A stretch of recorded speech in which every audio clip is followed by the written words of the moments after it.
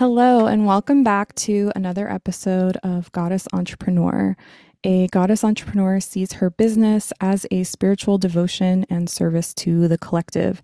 In this podcast, you can expect to learn all about feminine led, soul mission based business and specifically online business. Here we see entrepreneurship as a major tool on the path to self mastery and liberation. I'm your host, Madi Grace Theory, and today I am interviewing a dear goddess entrepreneur, Marya Stark. I'm so excited. I know her as an amazing singer and songstress and a loving guide for women opening up their voice and cultivating a relationship with the muse on the rose petaled path. She is a musician, the founder of the Temple of the Muse, and someone who is unapologetically in love with creativity, which I really admire. So, welcome, Marya, to the show. I'm so grateful for you being here today. Hey, thank you so much for having me. It's a joy to be here with you. Cool. So, something I like to ask everyone that I talk to is what's your sun, moon, and rising sign? And human design, if you know it. I am a Manny Jenny 2-4, I think, in human design. I don't know much more than that. That's a lot. That tells me a lot. I'm a Manny Jenny, and the astrology, I am a Cancer Sun, Aries Moon, and Scorpio rising. Oh, goodness. And I just have to say, you look like a Cancer sun, Aries moon, Scorpio rising. What makes you think so? Based on your framing, how do you think the Well, just because I have been in close encounters with you, but like close online encounters, that I definitely can feel the depth of the Cancer sun and the fire of the Aries moon. And then visually, I feel like people with Scorpio energy usually have dark hair and piercing eyes. So that's kind of what I see. Hopefully, mischief? that's not too weird. So, I'm excited to have you on because a topic that I talk about all day long and on this show is this whole concept of a soul mission based business. And as I mentioned when I was talking about you, you're just unapologetically in devotion to creativity. And I see that your business, at least to me, outside looking in, your business looks like a spiritual devotion and a service to the collective. And I've been inside your container. And so I wanted to have you on because to me, you completely embody a goddess entrepreneur. And I really wanted to hear from you and have you share with other fellow goddess entrepreneurs, other people on that spiritual, devotional business path, which may sound like an oxymoron, but it's possible. And you're a shining example that it's possible. So, where did you start out in the process of putting your soul offerings out into the world? Thanks for asking. A little bit of a background around me. I went to school for music therapy in Southern California at Chapman University. And so right away, I went to school to study music because I was passionate about music and theater and expressive arts growing up. And so I found a program that was aligned with that. At first, I thought I was going to do music performance, but I actually found music therapy to be more robust in terms of working with the nature of a human being. And so my first semester at school, I discovered the music therapy program and I actually worked with someone who was a doula who worked with people at the very beginning of life and at the very end of life. And her orientation to working with music as a bridge for souls was just mind blowing to find in this little liberal arts Whoa. contemporary college environment. We have this person being like, yo, music is a shoehorn of souls. And it felt very activating for my 18-year-old mind. I was like, oh, finally, someone's putting language to the thing that I have felt to intuitively as an artist. Because, as a young person, I was having all these really magical state experiences with music that were indescribable. They were overwhelming. They felt like I was touching the heart of God's spirit with art and having all these moments, but they were very personal. We weren't talking about them. And then suddenly I was in an environment where we were being invited to talk about them out loud and philosophize about them and apply that to clinical practice, which was mind blowing to me. And so I was grateful again to just immediately find something that I was passionate about that hit the lightning bolt for me of like, yes, there's something that is being able to bring the ineffable mystery into contemporary language to build bridges in a modern world. So it started there for me. I was like, oh, I'm studying something ancient and putting emergent vocabulary to it and finding ways to build, to relate with people and see if it sparks something for them the way that it was sparking for me. So when I graduated college, I had a degree in music therapy. And then so I just started trying to find gigs as a music therapist, which is as a like 23-year-old being like, okay, I'm here with my little flagship of creativity as a consciousness thing. But I was young and I was finding jobs working with children at first and people with special needs and also working with adults who were at end of life. So that was the earlier days. But during my 20s, I was doing vocational practice that was very service based and applying the skills that I had been learning while I was growing inside of me this passion for serving a wider community beyond the special needs community, which I love those communities and it was very pure in essence and getting to work with people kind of in a very close and sweet and intimate and innocent way. But as a woman and as a songwriter, I was deeply engrossed in my own psychedelic consciousness process and my womb healing and energetic psychology. I mean, these were the things that I was looking to grow myself.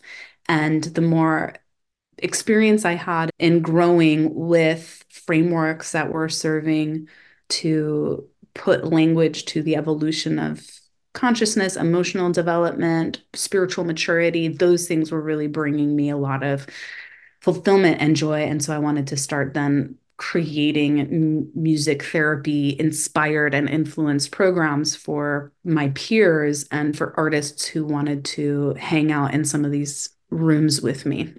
And that's where it started. I just started to experiment with workshops and different collaborative workshop spaces and starting to be invited to share music in different workshop spaces where we were doing adult human development and then finding for myself as a facilitator bridges that I could begin to make between the kind of facilitation tools that I had in my magic music therapy box and my love of creative writing and facilitating creative writing for others, and then all of these adult human development stuff. So as it started off like really short, being invited as a special guest, trying one new thing, putting on one workshop at a time, expanding to 3 workshop series, expanding to 6-week workshop series, expanding to a 3-month program, and then expanding to a 9-month program, which is the program I've been running that you were a part of, Voice of My Womb, which is my flagship full spectrum immersive workshop for women that want to work with the womb and some of the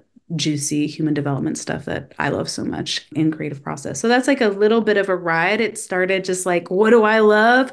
What's growing me up? How do I learn how to practice? And then doing short little practices that eventually developed into a longer curriculum project. Super cool to hear kind of where it started or how it started and how it's going. And it's really cool. One of the things that I was thinking about when you were first talking about the way that music affects people is I just learned this the other day and I don't remember what it's called, but it's, when music gives you chills. Oh, yeah. I read this thing and maybe this isn't true, but I was like, how is this not true? Or how is this true? It's just that some people don't experience that. I was like, wait, what? Like, apparently, the ability to be so moved by music that you feel chills is something that's unique and not all humans feel. I thought it was just a human thing, but I get a chill when the intro to a movie starts. It makes sense that there might be some people that don't experience it. I wonder what the percentage is or what the tests have shown. Most Right. people that I know speak to that kind of visceral experience, but yeah, maybe not every person. Of course, it can't. It's not like every person can have the same experience, but I just thought that was interesting because I'd never even considered it. I'm just like, when something moves you and gives you chills, Yeah, how do you explain that? How do you put words to that? But yeah, as I'm listening to you, I kind of just want to say good for you, Marya, for doing what you love and following the thread. Seriously, because we're all so hopeful when we're young. Like, I remember when I was 18, I was like, I'm going to be an artist. And then somewhere along the way, I was like, no, I need to make money. And I didn't understand that I could do them together. Like, I could do both of those things. And of course, there's environmental factors to that. And my family didn't understand the whole be an artist thing. And so I kind of had that influence of like, how are you going to make money as an artist? And so it sounds like maybe you didn't have that or you pushed through it if you did. But yeah, I just want to say thank you for following the thread and being Aw. an example because it's inspiring to me because now I'm about to turn 35 and yeah, I just want to make art. That's just what I want to do. Now is the best time ever to make art a vocational practice or even have part-time vocational practice. I mean, I think because I got into school for facilitation and education and that it happened to be art-based, that was like a unique sort of angle that not everyone wants to be a teacher and not everyone wants to be a facilitator. And I don't think everyone needs to do that. It tends to be a flow of income available for that. And that was Totally. a fortunate happenstance because I love being a facilitator and an educator. And I think that the tools that are available to artists now are so awesome. Yeah, There are just so many ways to go about approaching making income or generating a stream of feedback and support. Not that every artist needs that in order to be a successful or fulfilled artist, but now is a time more than any other time, I think, that it's accessible to more people. totally. And I think the challenges that artists face at this time are challenges of attention because where our attention is a commodity. And so Hmm. we have to kind of like have a battle against the forces that want to occupy our attention for Totally. Mm, commerce's sake in order to protect and preserve our space in order to have an authentic creative process that isn't just influenced by some desire to make money about it. And so it totally. comes with its own set of challenges. It's the gift and the challenge of being born in a time where anything's possible. True dat. True dat. Yeah, it's definitely interesting because usually it starts in a really nice place. You're like, I want to make something. And then sometimes what happens is there's a positive response. And so you're like, do I need to do the same thing again? And then maybe you do, and it doesn't get the same response. And you're like, huh, did I do that wrong?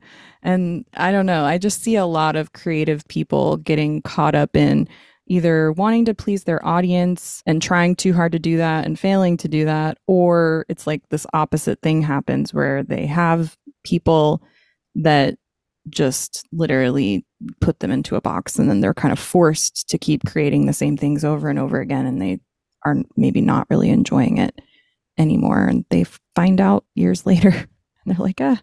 Yeah.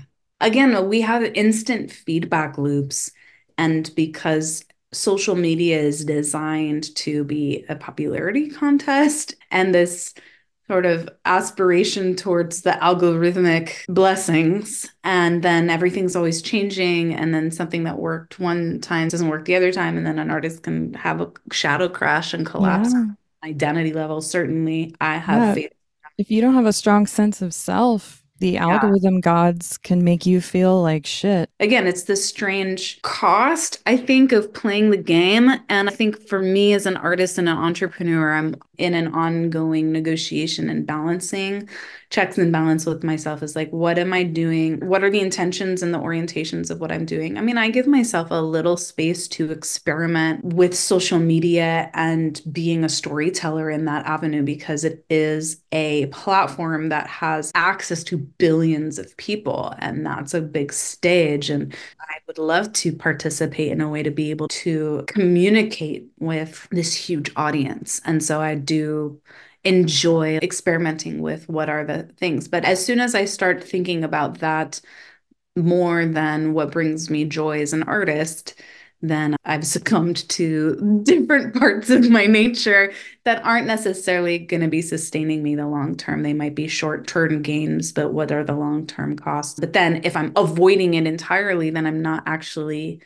getting to benefit from this unique moment in time of the tools that are available to me as a creative. And so playing with that is what every artist and entrepreneur, I think, just has to go through the process. There isn't an entrepreneur that I know that doesn't have some fucking relationship with social media and the process of like finding people through there and having creative energy, being part of that and having to balance their own attention and energy fields in order to not overgive in those spaces in a way that compromises our integrity and our values and draws focus from the thing that we're innovating and discovering. But I also have found that with social media has actually, because I took it on as a creative practice, as an arena to play in and as a stage to show up to, has brought out parts of my creative voice that I wouldn't probably have found otherwise. So again, there's gifts and challenges with every tool, and it's a vocational hazard. So Yeah, fire.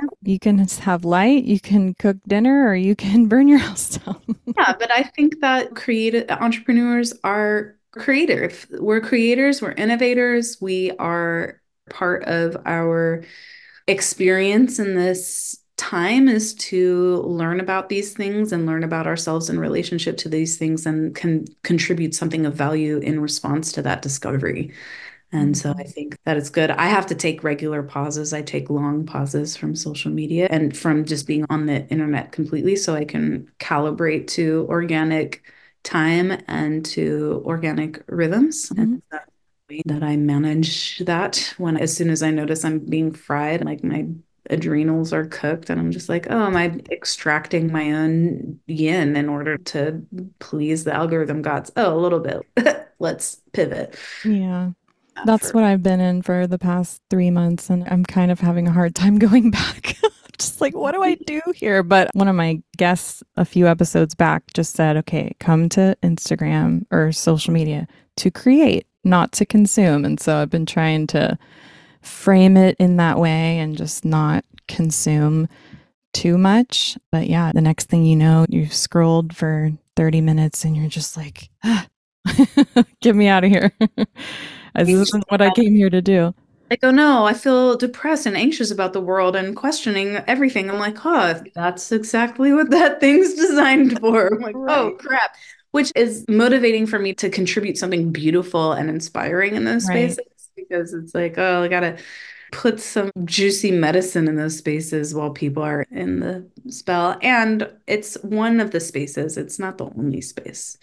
There's a True. lot of places to be. Yeah. And you invite people into one of those beautiful spaces, which is Voice of My Womb. And you are an incredible facilitator. And I don't know how many years you've been offering that, but I heard about it like 2 days before you were starting. And I just like read the description. I was like, I'm in, and not really knowing what I was getting myself into. And it was just incredible. Like all of it. I've re-watched so many of the classes again too. And it was just really wholesome and just like free space to create and witness other women and just like go into that journey. And it was really nice to have that. And it was like totally free. I mean, free of social media pressures, right? Just like we're in our own safe container. We've left that space and now we're all together. We have our shared journey that we're on. And it was really beautiful.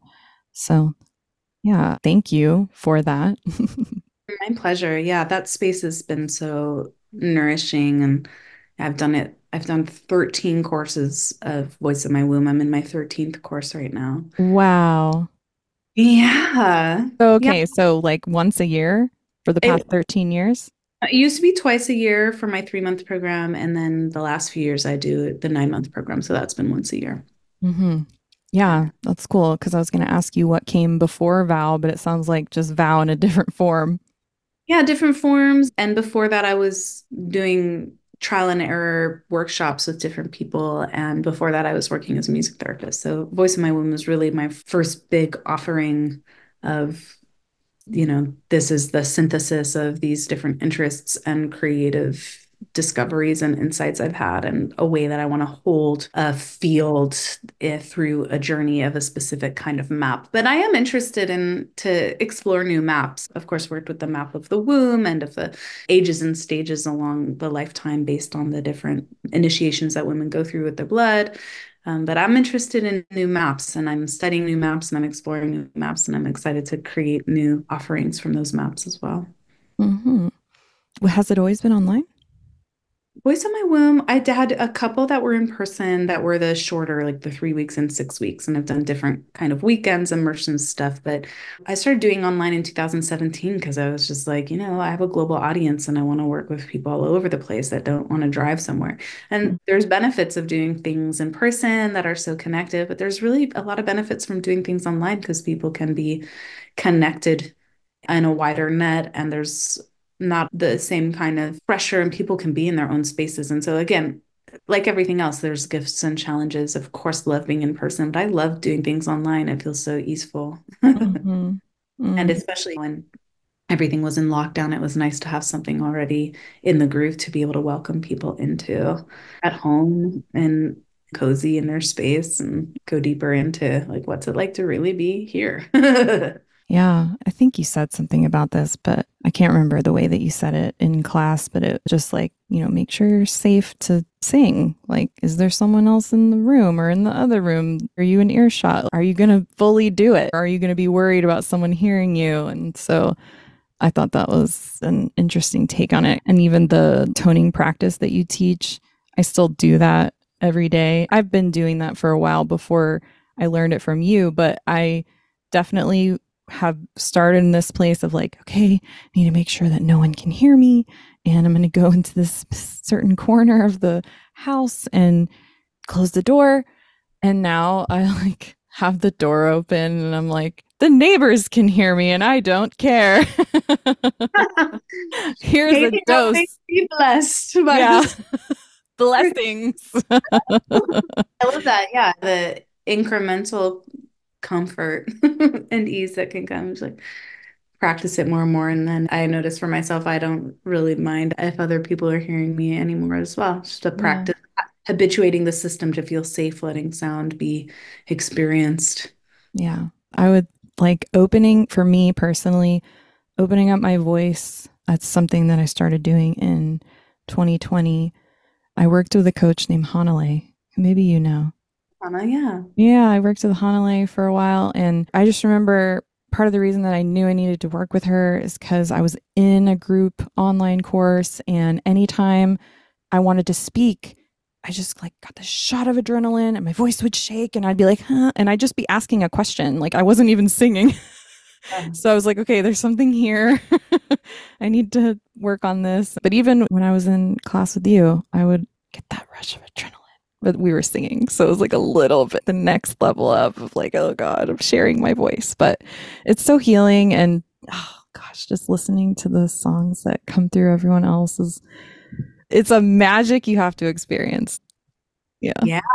Oh, I'm going to be teaching a class that's not just women based. It'll be a 6 week class on singing and songwriting and creative process that's coming up for Courting the Muse, which will be open to anyone, but we'll have that same kind of energy. So if you're interested to hear what that's like, we're starting soon. And I love the space that happens in a group writing practice because you can hone in on an energy and then everybody gets to have an experience of being in that space. And there is something really powerful that happens in a group field that is generative and opens things up in different kinds of ways. And then to hear everybody's unique vantage point on the same topic or the same prompt is so super fascinating because for me, I really get to see that, like, oh, wow, one idea, no one has the same idea, even if we have the same idea.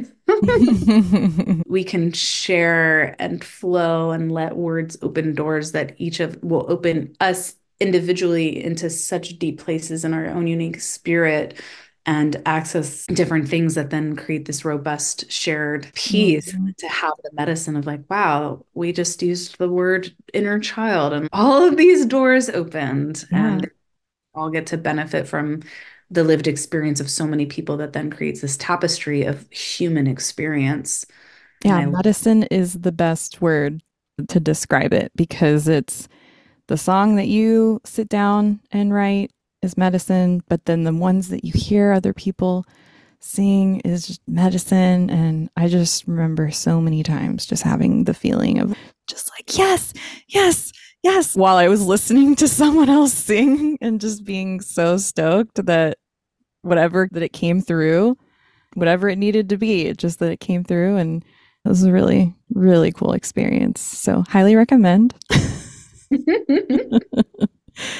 Yeah, it was good. Does your business side of things or maybe your offerings feed into your music writing process or your songwriting process? It totally does. I have written some interesting songs in the moment while I'm facilitating and guiding that I then have created into pieces that I record. Anytime I'm in a workshop experience where there is creative investigation, that informs my creative process. And then, especially now, having worked with hundreds of women and even more artists across the board and hearing people's questions and thinking about things, the people's questions even invoke me to try and respond and find answers that then inform how I'm going to go about writing a song. And oftentimes, even things that we're researching for a class will take me deeper into a topic about a song that maybe I already wrote a song about that, but now I'm getting a new angle and like, oh yeah, actually, this something that I want to go into. So there's been a direct correspondence of the classroom spaces that I get to facilitate and how that has impacted my own creative flow for sure. Mm-hmm. And not always, there's some parts of my creative process that have nothing to do with what I'm teaching. But I think they're related in some level. And there's places that I'm just still in this other antenna that hasn't found a way to talk about itself or teach or facilitate other people into it. Mm-hmm. Antenna, what do you mean by that? I would say that I have different kind of antennas that are tuned into different radio stations or different muse realms, like the womb anthem kind of community spaces.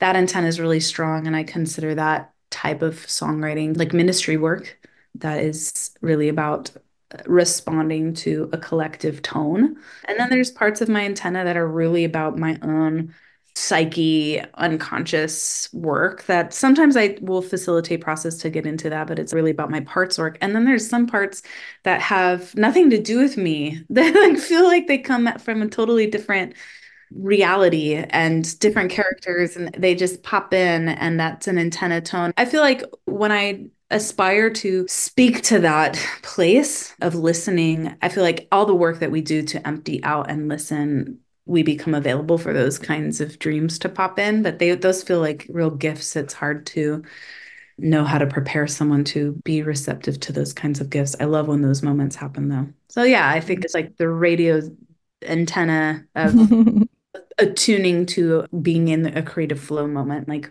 ways of thinking or just how it manifests through it. But yeah, I would say there's like one or two channels that they're on their own mission and it's hard for me to bring them into my teaching too much. So there is gifts for me and they're between me and God or me and the muse. Hmm.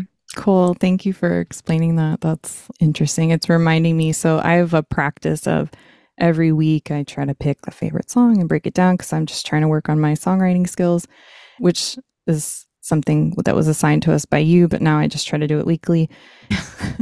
You find that it's helping? You know, I do. There's still a part of songwriting that feels very elusive to me because it's a song structure thing that my brain is trying to understand. And then once I think I have one type of structure figured out, then there's just like a whole different type of song. And I'm just like, oh my God. But nobody hate me, but I'm a Taylor Swift fan. But one of the things that she said, I listened to this thing. Somebody said, what's the process of writing a song? And she said, a song is like a pink, sparkly cloud that descends on your brain. And if you don't reach out and catch it right then, it's gone forever. And then it cut to somebody being like, I saw Taylor writing a song on a hank tissue. It's like she had blown her nose in. And I was just laughing because that is how it is sometimes. Like I'll have to get my voice memos and be like, oh my God, the melody and the lyric and, because it'll be gone. Even just an hour later, you're like, wait, what was that? And so I don't want to live with that regret. Yeah.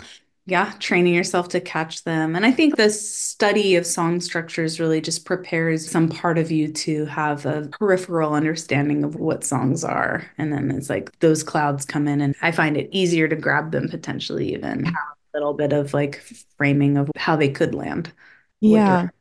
I'm just like, why am I having a chorus come in here? And then the next day I'm like, oh, that's like a bridge, but I don't know if it goes with the chorus from the other day. I don't know what song that's a bridge for. So yeah, it's like rusty working on my skills there. Or I just write like a verse that's like 18 lines. And, my husband, who's very musical, he's like, that doesn't make sense. I'm sorry. I find those moments, it's like sometimes you just get as much material down as possible and then you can whittle it away later. Exactly. Yeah, that's very true. Yeah. If you can just do the brain dump. Sometimes the sparkle mist, they all come with a bunch of other stuff and you just have to sweep it away. That's true. Get this 18 line down to 8. Good. Yeah, like take just the best little pieces. Yeah, exactly. It's a fun process. And then the whole part of actually sharing it is a whole other doorway, an Yeah, sure. initiation. I think that's very much an interesting thing about being a business owner too. You can prepare and think about what you want to teach or what you want to share, what the content is or what the art is, and then getting to the place where I'm really going to birth and be seen and have the feedback loop. And it's like we need it, but then it's such an important part of sharing, I think, for some pieces. And then it does expose you. You have the risks that come along with exposure and the resilience of what feedback do I take in to refine this thing and what feedback do I leave in the pile of, oh, that exists in the 10%, trolling area where everyone's going to have an opinion. We just don't take that with us. Mm-hmm. Like that's troll food over there. And I think it takes a minute to build up the resilience to become one who can face the vulnerability, the tension, the divine tension of the exposure to be witnessed, to be seen, to be assessed, to be judged, to be received, to have glowing feedback, to have no feedback, to have shitty feedback, and all of it can be, oh, tending to the parts of us that are scared of those kinds of feedbacks or are scared to be seen, are scared for it to go well, scared for it to not go well, are scared to face the gaps in our process that we don't know until we put something out there. All of that is part of the growing. Yes, it is. And to kind of just to circle back to what you were saying about all the powerful tools we have now about creators, it's almost like there's a few generations here experiencing this, but I would say like baby boomer generation as a generation of people that are relatively unexpressed and didn't have a lot of safety to express themselves and then kind of projecting that onto their children, except for, we're all now in this process of reparenting ourselves and learning how to express ourselves. And then Gen Z, they're like, fuck it, we do express ourselves. And so there's as many tools as we have for creation. We have so many different tools to understand more about who we really are in a full expression. Like, okay, what do I look like fully expressed? How devoted am I to getting there to that fully expressed place? Or am I okay with kind of staying in this tight knit version of myself that was maybe woven by my parents? Or am I ready to pull the threads out? I don't know. I could be wrong. But to me, it seems like that's a massive opportunity that is happening and that we're all kind of witnessing. And that's part of the work, is just to kind of like, okay, I'm going to express myself in this way and see how it goes. And it can be really confronting. And sometimes it's a win and sometimes it's not. And it's, are you going to keep going? Are you devoted to seeing who you are when you fully show up and fully express yourself?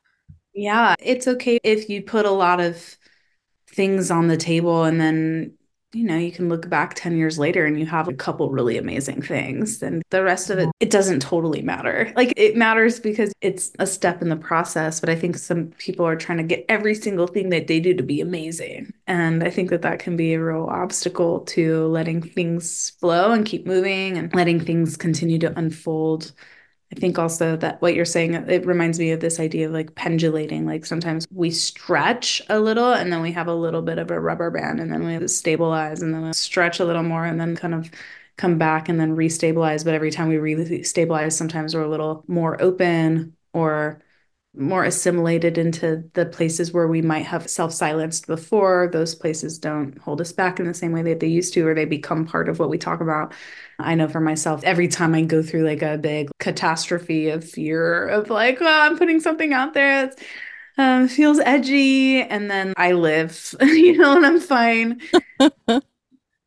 That builds up a resilience and a competence to become more experimental. And as one of my friends, Josh, says, if you like everything that you're trying, then you're not being experimental enough, which is just a theme that I have continued to bring into my life over and over with all kinds of media. And it can be tricky with social media because it's such a peanut gallery. Everyone has some kind of things, and I think people take it way too seriously. And it makes sense because you have an audience and it's immediate impact and it can impact, and it can be scary to put stuff out there in the midst of discovery. And yeah, I think I've changed a lot of how I explore social media lately, of just letting it be an open journal. Like this gets to be a living journal of a creative process and a documentation of a story that I want to tell about my life. And even looking back years ago and like seeing who I was and seeing what I was experimenting with, and even the things that I cringe at. It's like, it's sweet. I'm like, oh, my younger self, she's so cute. But she's trying there. But knowing that that led to some really significant discoveries that have now become part of my archive that lives in the museum of my greater work, I feel grateful. Like I might not have opened that had I not taken a risk that and let myself be cringy and survived it, and it didn't matter like the way that I was afraid that it would. Right. Yeah. That's powerful medicine for me right now because I've totally put myself in a box several different times in my life and thinking, well, like I have to be this thing, or I have to be this thing. And kind of where I'm at now is I'm kind of just be it all. I have to pick like, so it's that immediacy that you're talking about that can be really scary. To kind of mirror your friend Josh's quote, one of my professors in art school on the first day of class, he was like, "Do not try to impress me.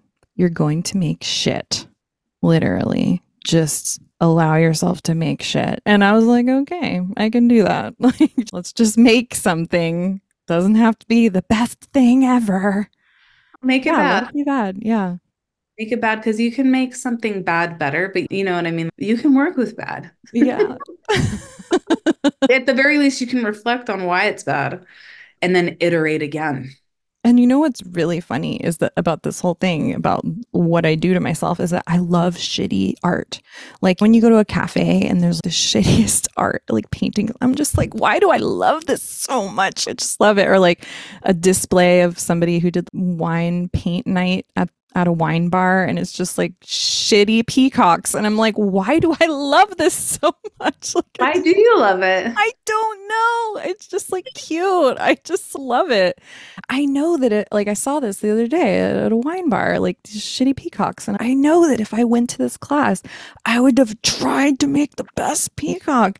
But like these people didn't care. They just let it be bad. And I loved it. I enjoyed looking at it all. And it's really interesting kind of what we do to ourselves when we're observing ourselves in the act of creation. I think a lot of those internalized pressures, right? The internalized social pressures we get to see, like, wow, how influenced have I been by all of these cultural habits and trances of perfectionism? How have I actually taken that on as something I need to live up to? And how has that actually divorced me from what's true and joyful? Yeah. It sounds really fun to draw a shitty peacock at a wine tasting. Like that sounds That does wholesome. sound fun. How it sounds wholesome and fun. I was just like, yeah, it exists because it brought pleasure for that moment. And sometimes art can be that. It doesn't always have to be amazing. I think art can have a lot of different mandates. Mm. You're an artist, you can have art moments that are really just about you fucking around and Hmm. playing and enjoying yourself and being able to take down the psychic tensions of living in a reality that is just swarming with sorrows and horrors. Having like a little place.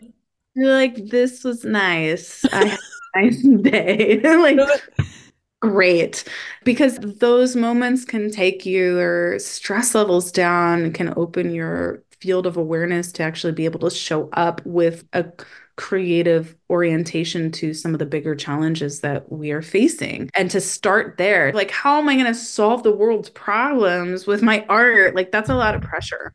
And I think that an artist mandate could become developed to the point where I was like, wow, I've really given myself enough time to get into the flow state and relax and discharge some of these energies that are in the way of being able to communicate something from my depths. And Hmm. then those things can emerge in response to the bigger processes. And now I'm contributing something as an artist and as part of my mandate to like say something viscerally in response. And you can do that as a bad artist as well. You know, you don't have to have a lot of skills to be able to respond to the truth in front of you. Totally. Yeah, I painted my way through lockdown and I just found the stack the other day. It was just for me. I never showed anybody, but I looked through the stack and I was like, that's actually pretty cool. Like, I like all these paintings. Love that. But, to someone else, they're probably really shitty, but I like them.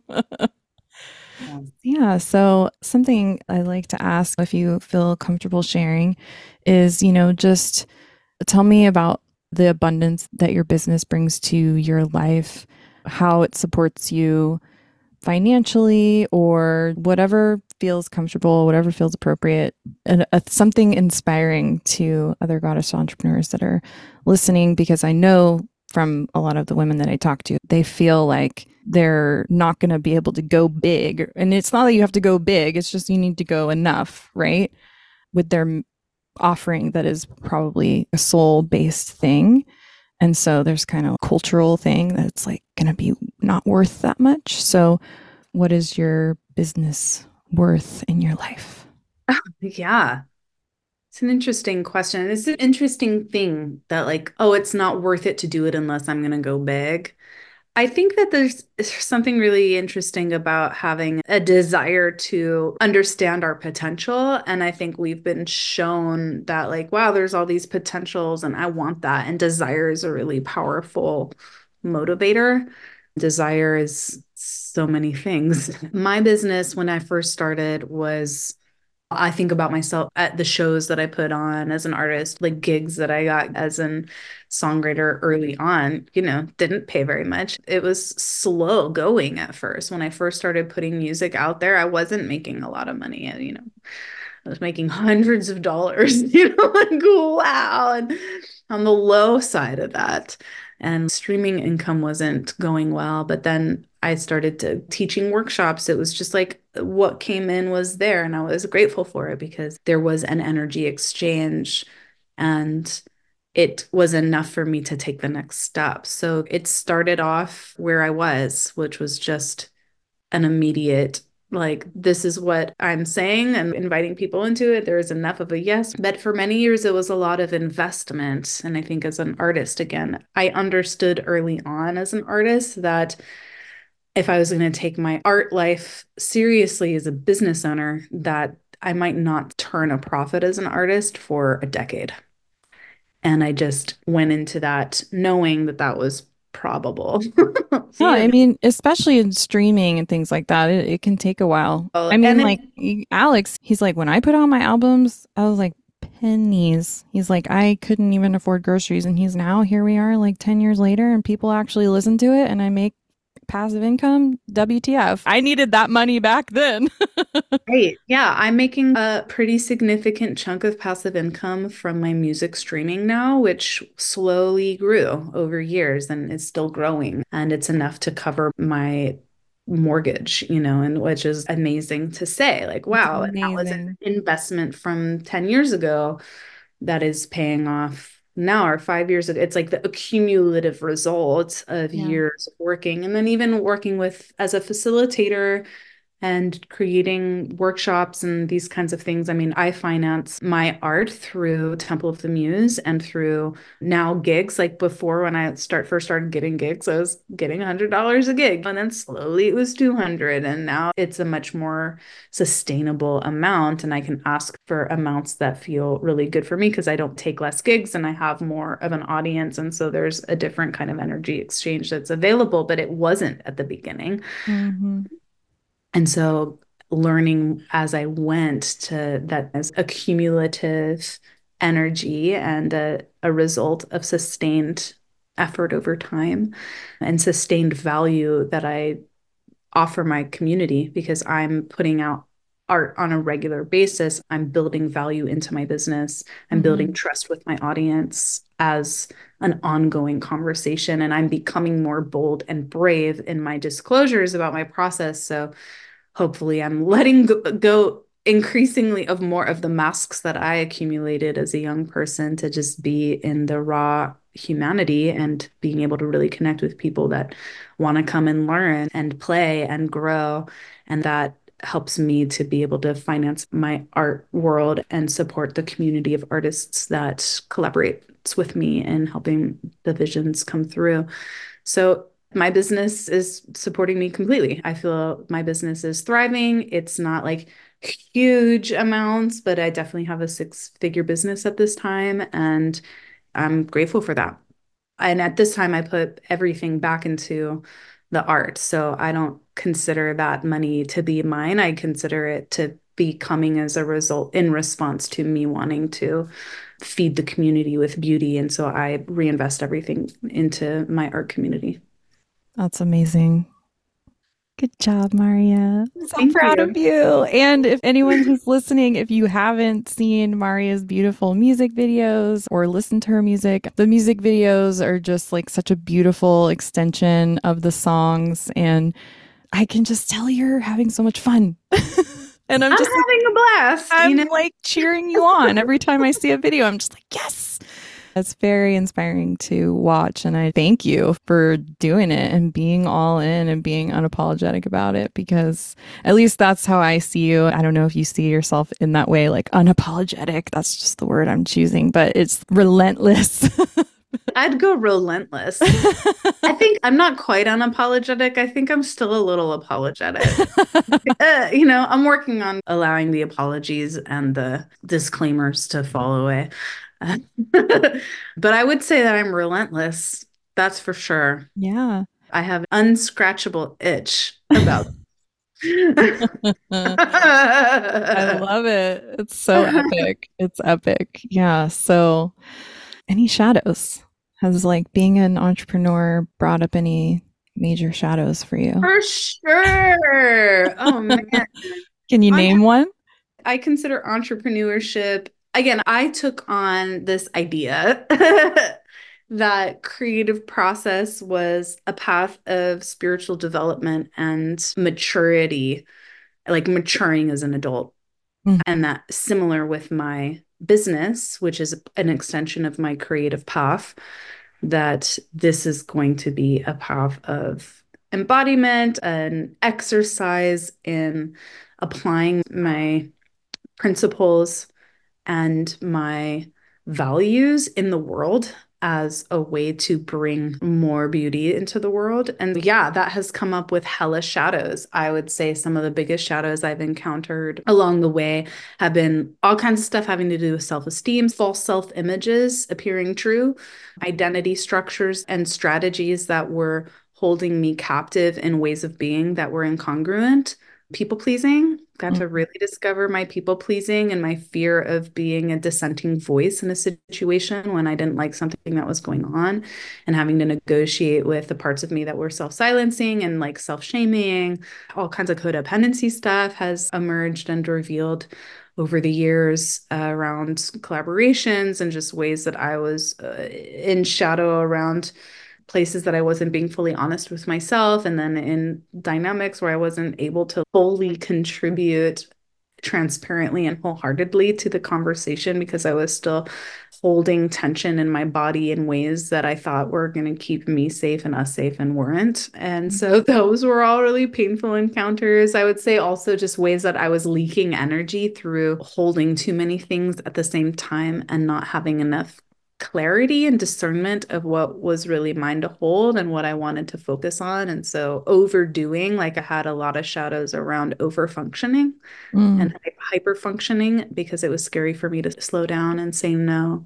And I was doing it to avoid bigger griefs in my life and bigger hidden ruptures of trust in my lived experience. And so I was hyper functioning in all these ways to avoid that. And then some of those pieces crashed and I got to encounter those big griefs and the personality styles that I accumulated to hold at bay the deeper fears that I was hiding from. Those are some of the big shadows. And like I'd say like the big shadow is perfectionism.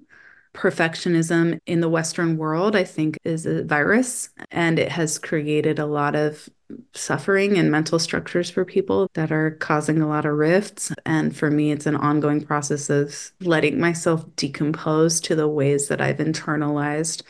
And I think even just engaging in modern life, this is not necessarily about my business and my art, but just living as a modern person and living inside of structures that are extractive and incongruent with the fields of energy that are life-giving. I think I'm constantly in working and dancing with the shadows of how those systems operate in my life unconsciously and finding myself having to ongoingly reorganize my approaches and my why and why I'm investing in certain strategies and what is my actual motivation. Are those motivations coming from fear of not having enough and scarcity in the system that's being constantly projected? Or is it really coming from a place of overflow and wanting to give this as a gift? And it's tricky because those aren't black or white things. Sometimes think something that is full of beauty and medicine is also connected to an integrated shadow pieces. And it's just like the ongoing mirror. That's why I was saying Instagram is such an interesting thing because, 10 years of Instagram,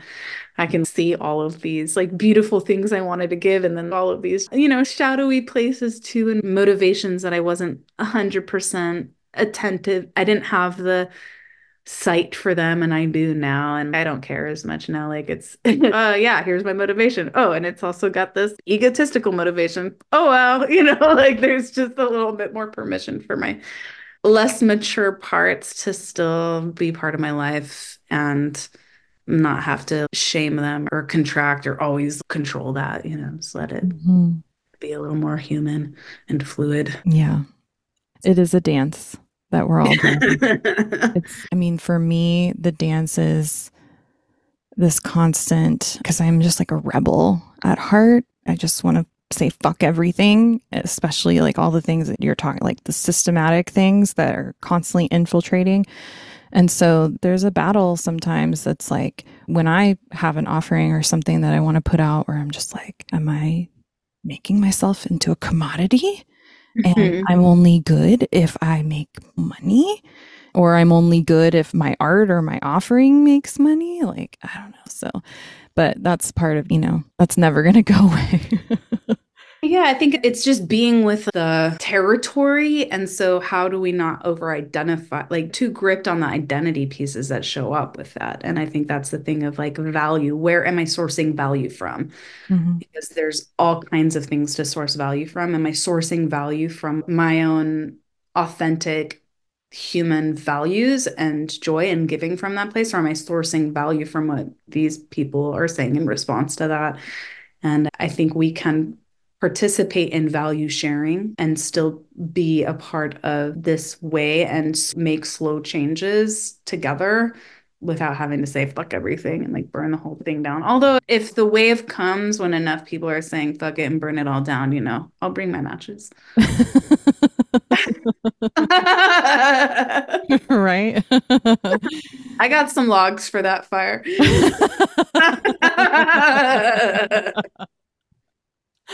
Oh my goodness. Well, this has been amazing, Marya. I super appreciate you sitting down with me today. And yeah, if you could just take a moment to share where people can find you, if you have any offerings that you want to talk about with my community. Yeah, well, first and foremost, you can come check out marya-stark.com, which is my website with my music and my videos and my photography and collaborations there. And then on Spotify, of course, I've got all my music, all the places you stream music. Come check out the songs, add them to your playlists. And then Temple of the Muse, which is my online learning community for the Bardic arts and womb wisdom and cyclical wisdom and creative process. And I have a course coming up that's going to be 6 weeks called Courting the Muse, where I'll take a cohort through a journey of creative process, songwriting, studio process. We have a bunch of videos that were recorded in the studio while we were making songs and assembling them with Hmm. my producer, Andy Senzak. And those are really special that are be included in this time. And you can check out all the news about Courting the Muse on templeofthemuse.com. Awesome. Super cool. That sounds a really cool offering. So thank you for just putting out your heart offerings into the world and having them be just these vehicles for transformation for other people. It's really powerful, powerful stuff. My I just, pleasure. Thank you so yeah, much. So happy that you've been a part of the Temple of the Muse and that we got to share a little deeper here with your community. yeah, thank you so much. Wow, what an awesome episode. As usual, thank you so much for tuning in. Blessings to you and yours, and I'll see you next week.